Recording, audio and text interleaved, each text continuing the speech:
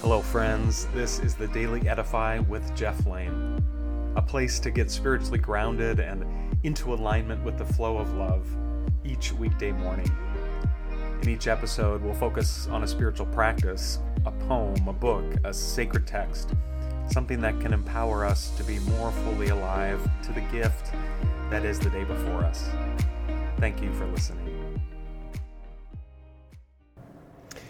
Just a quick episode today, friends. I'm heading out of town tomorrow with a group from our church. 22 of us are journeying south for a racial justice pilgrimage. We've been planning for several months. We'll visit Birmingham, Montgomery, and Selma.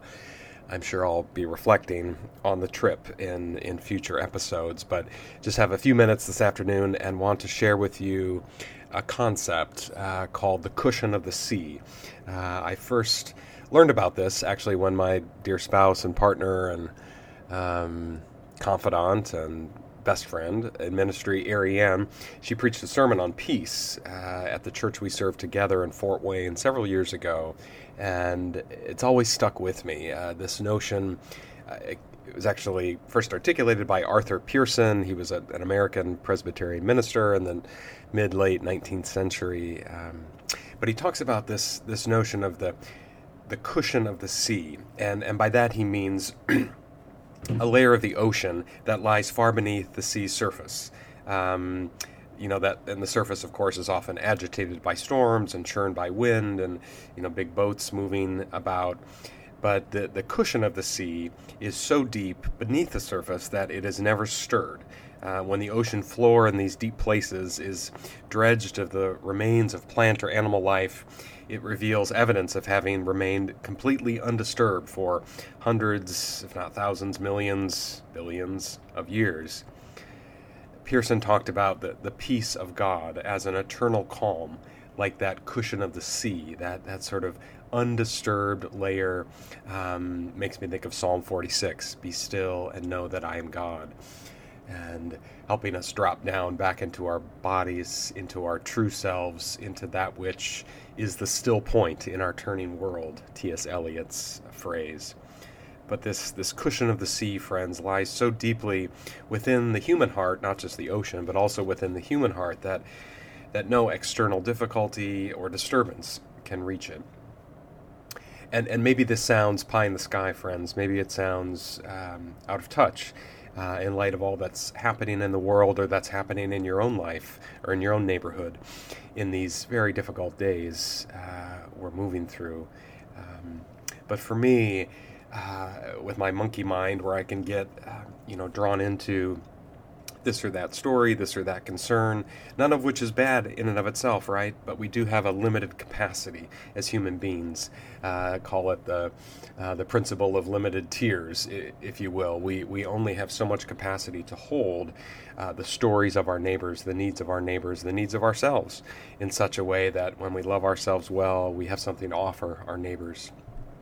But unless we can get to that place in our hearts, in our world, where we can stay in that place of calm, that cushion of the sea, only when we can sit in that and know that it's beyond us, it's God's work, it's the source of all that is, which is love.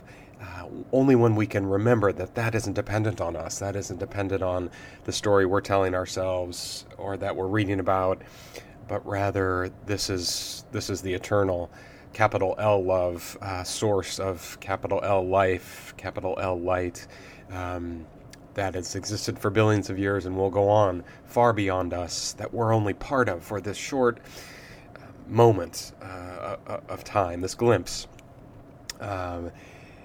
in this much longer story, much deeper, truer, wider, life-giving story. So friends, I hope that concept's helpful to you. It's been helpful to me in these days as I'm staying in touch as I can with the war in Israel and Gaza, as I'm staying in touch with our dear church and the unfolding lives of our church members, of our community as a whole, as a church, how to hold space for people and be with them and offer a lens of God's love for them and for their neighbor and for all the world, and to remind them that this cushion of the sea is there regardless of what's happening in their life, their neighbor's life, the life of the world. To remember that that's where we go back to at the end of each day. That is the source of all that is good. That is life and light and life and love.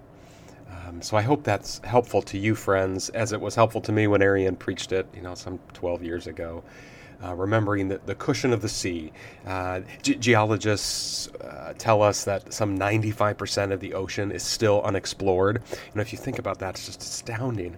Compared to land exploration, of course, it's the opposite, right? We've explored almost every square inch of habitable land.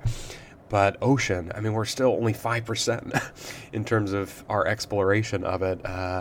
And so much of it is in this layer of the cushion of the sea, and remembering that that's what our source is. That's what God's love, God's life, God's light is about. It's there whether we acknowledge or not, and it's way beyond our doing.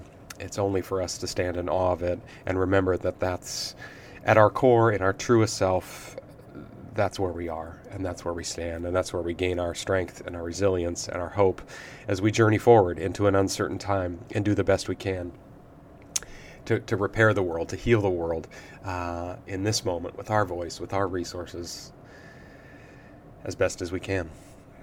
And so may that comfort you, friends. May that empower you as you go about your day, giving care to your children, connecting with neighbors, doing the work you feel called to do, paying your bills, buying groceries, sending help to places in our world and in our neighborhoods that are hurting. May you remember the cushion of the sea that holds me and you and all of us and all of the world in God's strong and wide and loving arms. Deep peace to you, friends. Take good care. If today's podcast has blessed you, provided a tinge of clarity or some nourishment for your spiritual journey, please share it with a friend so that we can create a more inclusive community. Or do you have any feedback for me, any show ideas, something that was particularly helpful or something that could have been better?